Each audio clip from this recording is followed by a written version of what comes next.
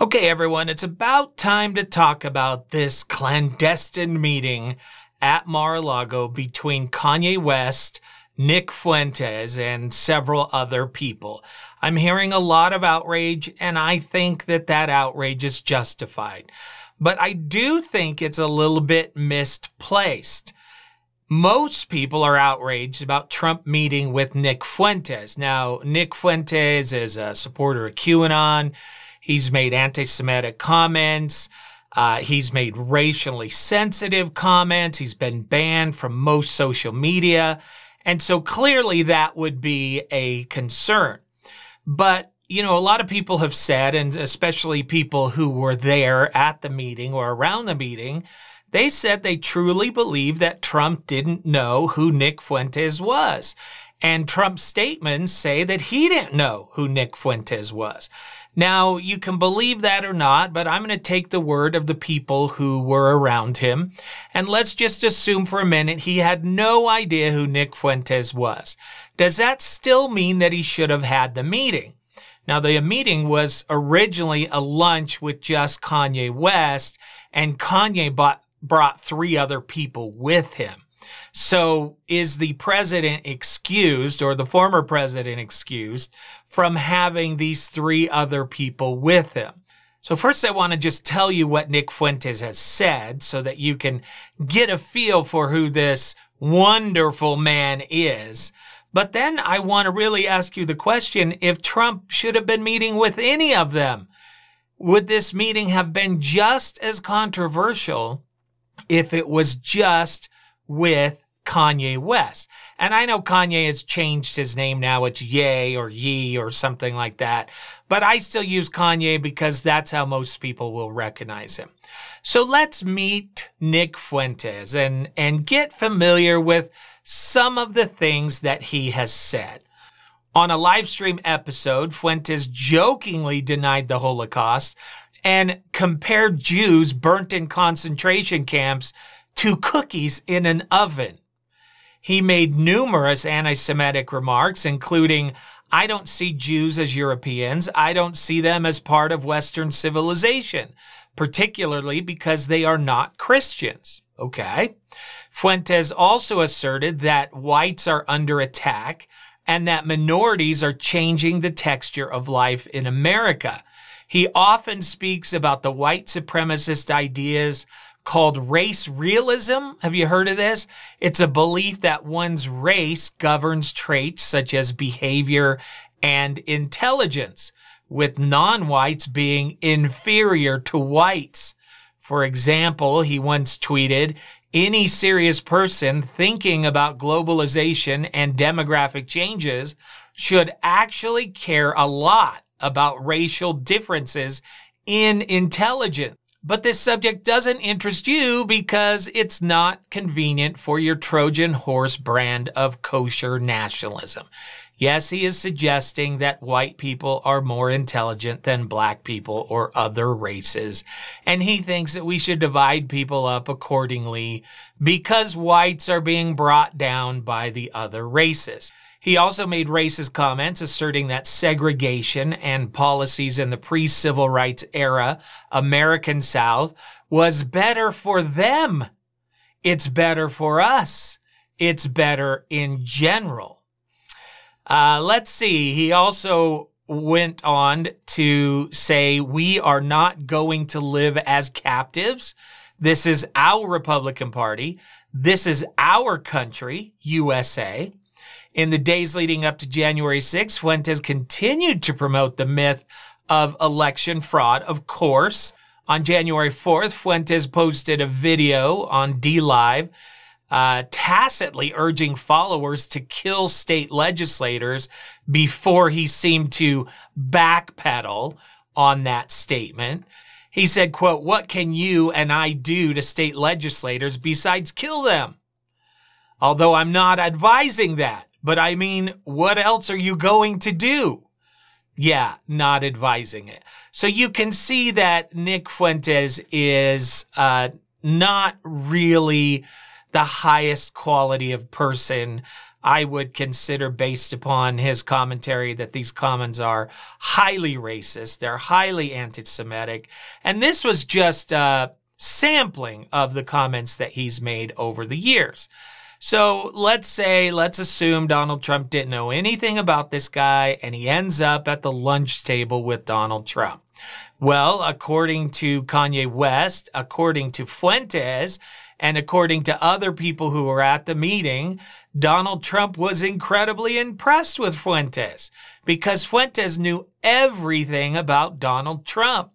Fuentes said that he praised Trump as my hero, and he criticized Florida Governor Ron DeSantis for his potential GOP primary challenge to Trump. But he also told him to his face at the dinner that the one-time 2016 insurgent was in danger of becoming a scripted establishment bore who could lose in 2024. So this guy's a real gem, right? And somehow he ends up at the dinner table with Donald Trump. You know, I honestly kind of believe Trump that he didn't know who this guy was, that he just happened to come on the arm of Kanye West. But that's part of the problem. We'll talk about that here in a little bit. I think more than being upset about Fuentes, people should really consider the ramifications of Trump choosing to meet with Kanye West. Let's say Fuentes didn't come on the shoulder of Kanye. Would that have been acceptable? I don't think it would. Kanye West and his recent comments should be enough for a presidential candidate to say, no, thank you.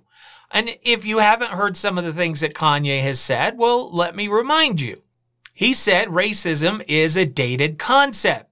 It's like a silly concept that people try to touch on to either to separate, to alienate, to pinpoint anything. It's stupid.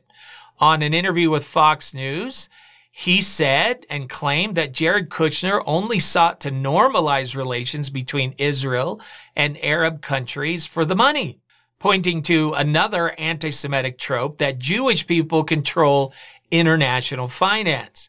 He said that he wanted his children to learn about Hanukkah in school because at last it will come with some financial engineering, whatever that means. In other instances, he alluded to Jewish people controlling other industry artists' decisions. Close to midnight on October 8th, he tweeted that when he woke up, he would go DEFCON 3 on the Jewish people. He probably meant DEFCON 3, not DEathCon 3. Maybe he was changing it to DEathCon to make it more powerful. Of course, this is a phrase used in the military to signal high alert. In the tweet, he also wrote that Jewish people toyed with him and tried to blackball anyone who ever opposes his agenda.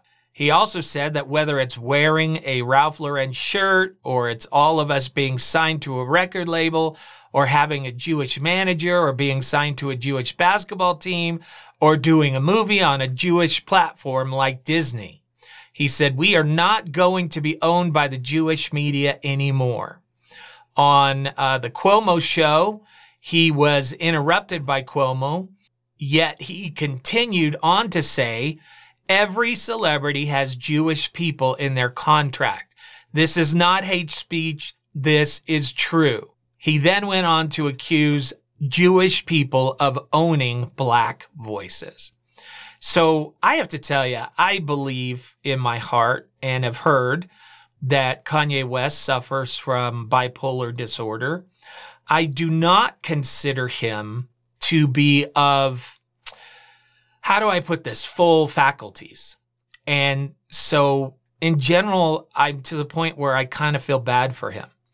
He has a tremendous voice because of his incredible entertainment talents. He has established himself as a billionaire. And because of that, he has a pretty big microphone. And so when you have somebody who is not fully connected, I'm trying to say this in the nicest way possible, or suffering from some form of mental illness, it's easy to look at him and to be highly critical of what he's saying, but not being empathetic to the fact that he may just be struggling. And unfortunately, the media wants to make him, and of course, what he's saying invites that very sentiment. And I'm not excusing anything that he has said, but I just really, in my heart, believe that he is suffering from some major issues and they are clouding his judgment. If not, and he believes these things, well, then that is an entirely different issue. He's said a lot of other things about race. Remember at the Paris Fashion Week this month, he decided to wear a t-shirt with the slogan, "White Lives Matter." Kanye also questioned the history of slavery. Remember this? He says, when you hear about slavery for 400 years, that sounds like a choice, suggesting that if slaves didn't want to be slaves, then they would have left a long time ago, but they allowed it to go on for 400 years. Okay, here's somebody who doesn't know anything about history. So needless to say that Kanye has a very interesting, disturbing past with his commentary. And it's also interesting that he has announced he's running for president in 2024. So you have to ask the question, why is President Trump inviting Kanye West to have lunch with him? And then, of course, the other question is, why wouldn't President Trump's team vet anybody else who's coming with Kanye West? So Kanye was able to bring anyone he wanted to this luncheon, which opened President Trump up to extreme, incredible criticism from both sides of the alley. Now, I can tell you, as a former political candidate, that you vet everyone. You vet everyone that you're going to meet with. You vet everyone that you're going to endorse. Trump, for some reason, didn't and doesn't. And in fact, I would suggest that he doesn't even vet the people that he endorses. His only question, as far as I can tell, as to whether or not he would endorse a candidate is whether or not that particular candidate believes that the election of 2020 was stolen. If they believe it, they get endorsed. If they don't believe it, they don't get endorsed. That's the level of his involvement in the vetting process. Now, surprise, surprise, his team has announced a new form of damage control. Trump's campaign is now instituting new vetting procedures and gatekeeping efforts as details emerge about how Fuentes and the former president found themselves at the same dinner table. That's according to two people briefed on the plans, and I believe that's a quote from the Deseret News. So really, after 4 years in the White House, after running for president multiple times, now you're going to start instituting a vetting plan? Now, after all these years as a politician and not understanding the media and how it works? That's a little bit shocking that only now you come to this conclusion. But as I said, the real concern here is not that Fuentes was at the lunch. The real concern is that he chose to have a meeting with Kanye West, and word is that he was having friendly conversations with Kanye for weeks before the event.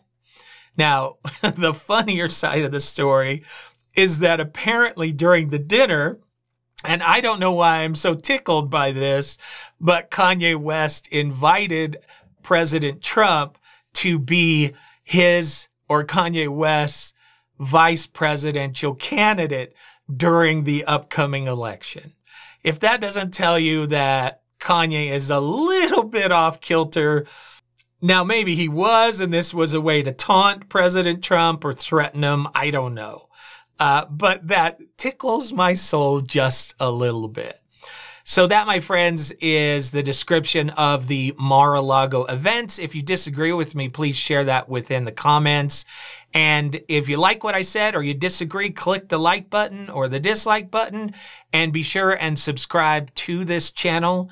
and like this video so that we can continue to grow as a channel and continue to reach more people and get more of your feedback and more voices as we look at current events and the politics that we're all experiencing today in this wonderful country of ours, the United States of America. Thank you for joining me.